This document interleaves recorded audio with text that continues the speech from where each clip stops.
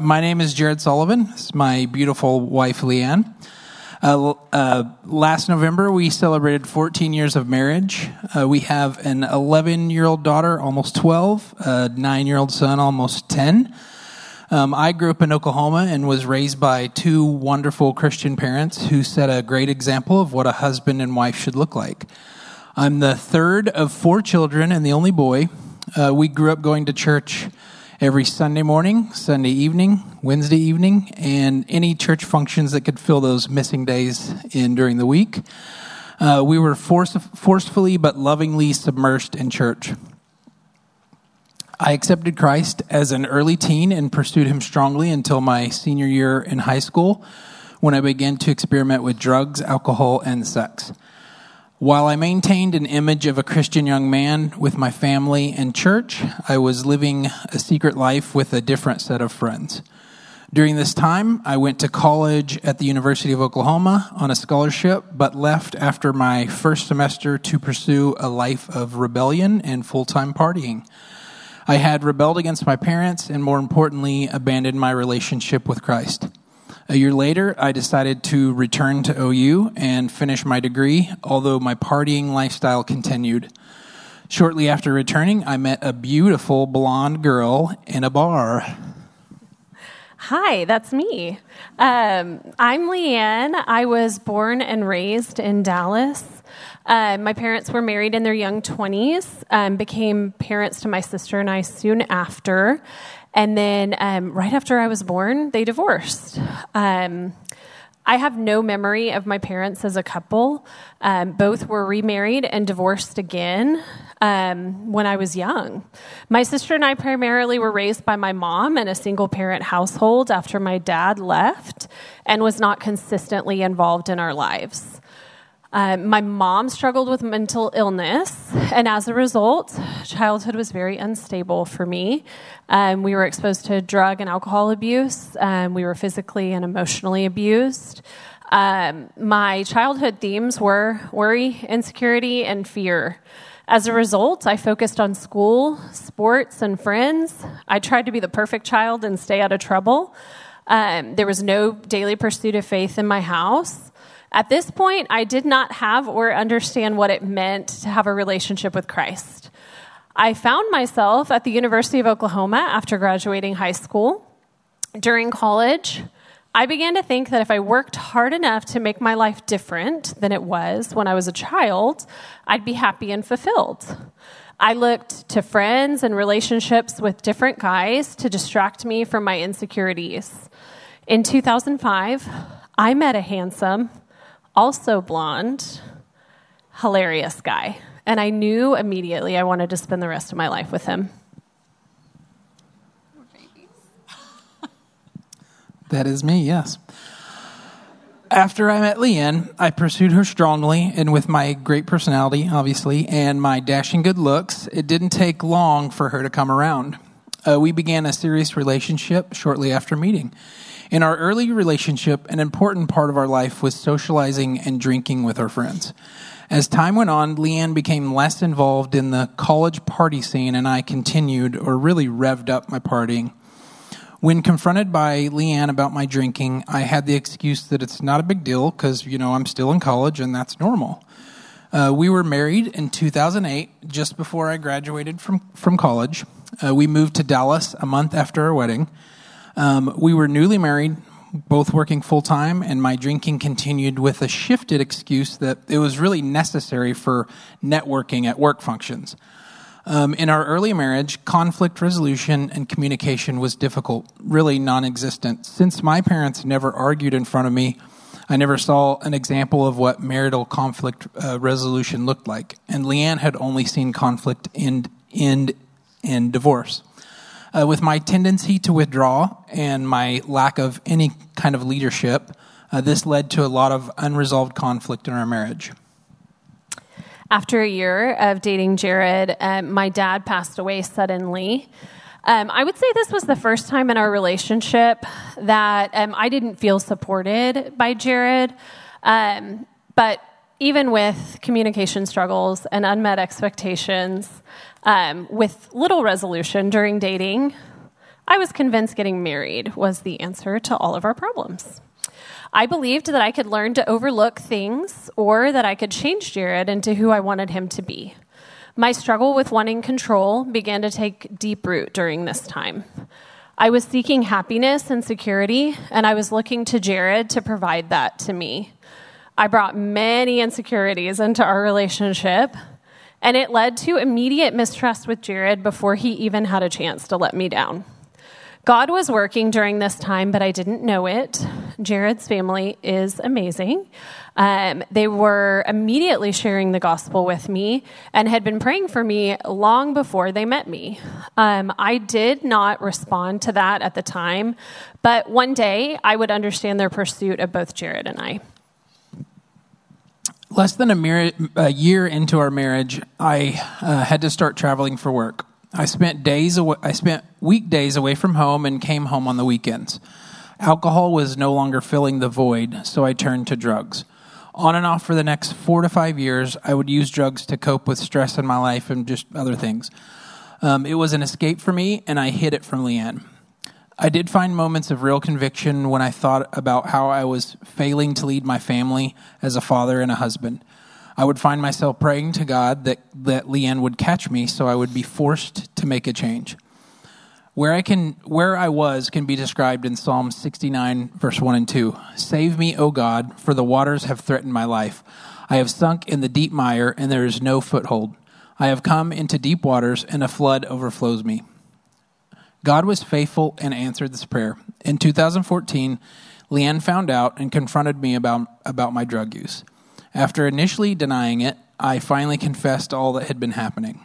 Although this was an important first step towards healing our marriage, it was temporary because we were still looking to all of the wrong things to fix our marriage. So while Jared traveled, the physical distance led to more emotional distance between us. In 2011, he wrapped up his frequent travel, and we became pregnant for the first time. My life was forever changed. We had our daughter. I was able to find a new identity, security, and happiness in being a mom. This only gave me more things to feel like I needed to gain control over. Controlling my environment had become a way I felt like I could make our lives more stable and secure. I was a worried mom and a distant wife. I did not give Jared the love, attention, or love a wife is called to give her husband because I was spending all my time planning our every decision. The thought of my relationship with Jared coming before my children was foreign to me.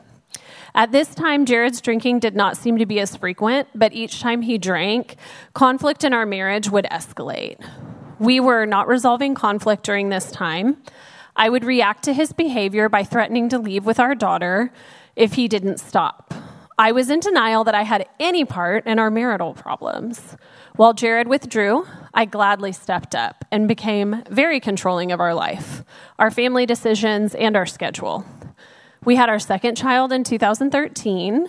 My day-to-day life was busy with 2 kids under 2, and I continued to allow our marriage to become less and less of a priority. When I found out about his drug use, I was devastated. I reacted by giving him an ultimatum: get help or lose your family. Once again, I wanted him to be fixed since I thought he was the problem. And my frustration continued to grow that I had not been able to change him. Proverbs 21 speaks of the wife that I was. Better to live in the desert than with a quarrelsome and nagging wife. After a few months of trying to fix our problems on our own and being very isolated, we heard about Reengage. We decided to go, and I was extremely scared to walk in the doors. I hoped to see major change in Jared. Little did I know that there was a lot of change that needed to happen in me. It was easy to be deceived to think that Jared was the major problem. He needed to stop doing drugs, drinking, and withdrawing, and everything would be okay. Worldly advice validated my thoughts of him being the issue. That same thinking would have led me to think I didn't deserve this treatment and that I should leave him. I was in for a rude awakening. During our time at Reengage, God started to work on me. When I came to re-engage, I did it reluctantly. I knew I wanted my marriage to be better, and I knew I didn't want to lose my wife and kids. So I agreed to bear down and push through it. Every week we came, and we found a little more hope. We found much encouragement and love from our very great leaders, Clark and Candy Lauderdale. A very important part of this moment of our story we like to highlight, re-engage was not what saved our marriage. Clark and Candy were not who saved our marriage. Yes, the Lauderdales were instrumental in God's plan to bring us closer to Him. And yes, the re-engage material was tremendously helpful in equipping my wife and I to address and work through issues, seek and offer forgiveness, better communicate, better serve one another, and better stand one another. What?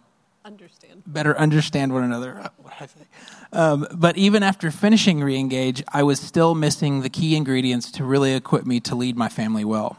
That ingredient was my relationship with Jesus. I had not fully returned to Him.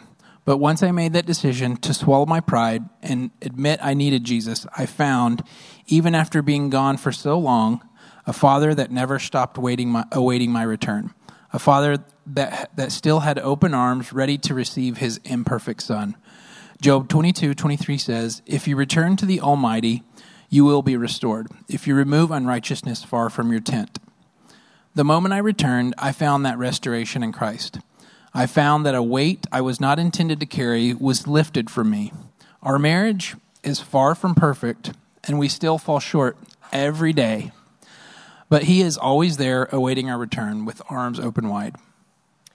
So, while doing a lesson on God's grace during re-engage in our closed group, I learned about the undeserved love that the Lord has for me.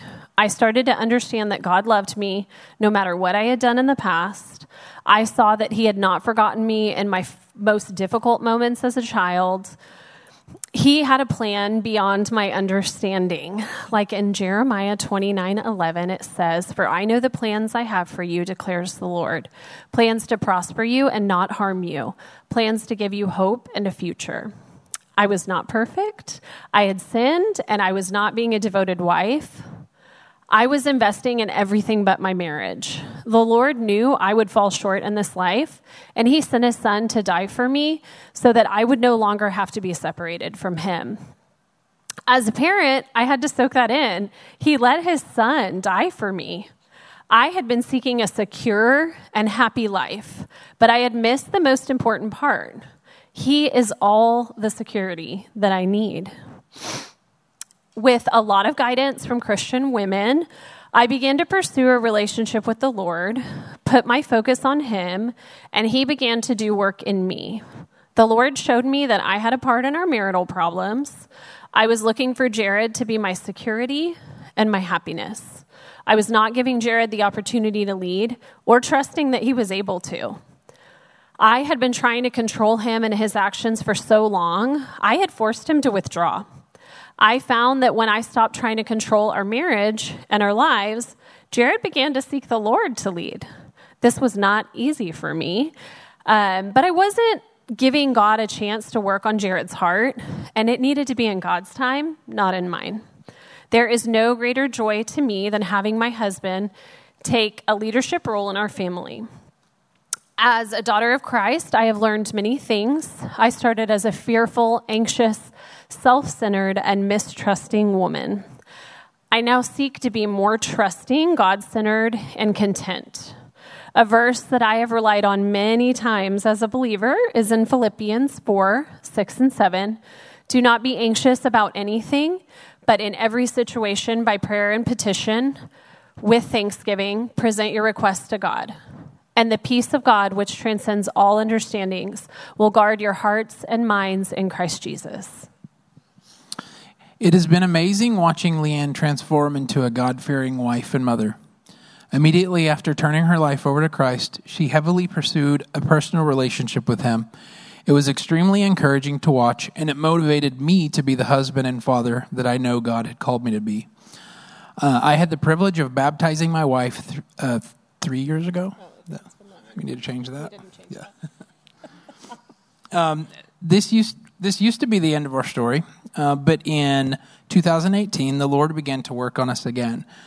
After Leanne had a minor outpatient procedure, her surgeon made a mistake, and she was unexpectedly in the hospital fighting for her life. We were looking at an uncertain tomorrow and frustrated at the mistake of the surgeon that would change our lives. These were the most difficult circumstances we had ever faced as a family. The enemy wanted us to go back into our old ways and believe we had stepped into battle alone with no weapons to fight. But we were quickly reminded that God had given us all that we needed. In Ecclesiastes 4, 9, and 10, it reads, "Two are better than one because they have good return for their labor. If either of them falls down, one can help the other up. But pity the one who falls and has no one to help them up." Jared led our family through that difficult several months as God slowly healed my body. Jared did not do this by his own strength. He definitely sought strength from the Lord. He prayed relentlessly. He trusted the Lord's plan for us was good, even when we were just getting by minute. He accepted help from our wonderful family and our community around us. I could spend hours telling you about the beautiful stories, the way Jared loved me well during this time. In years past, this trial would have looked very different. I can't imagine the destruction and darkness that it would have brought into our family had we not had the Lord and his people surrounding us and honestly holding us up at times.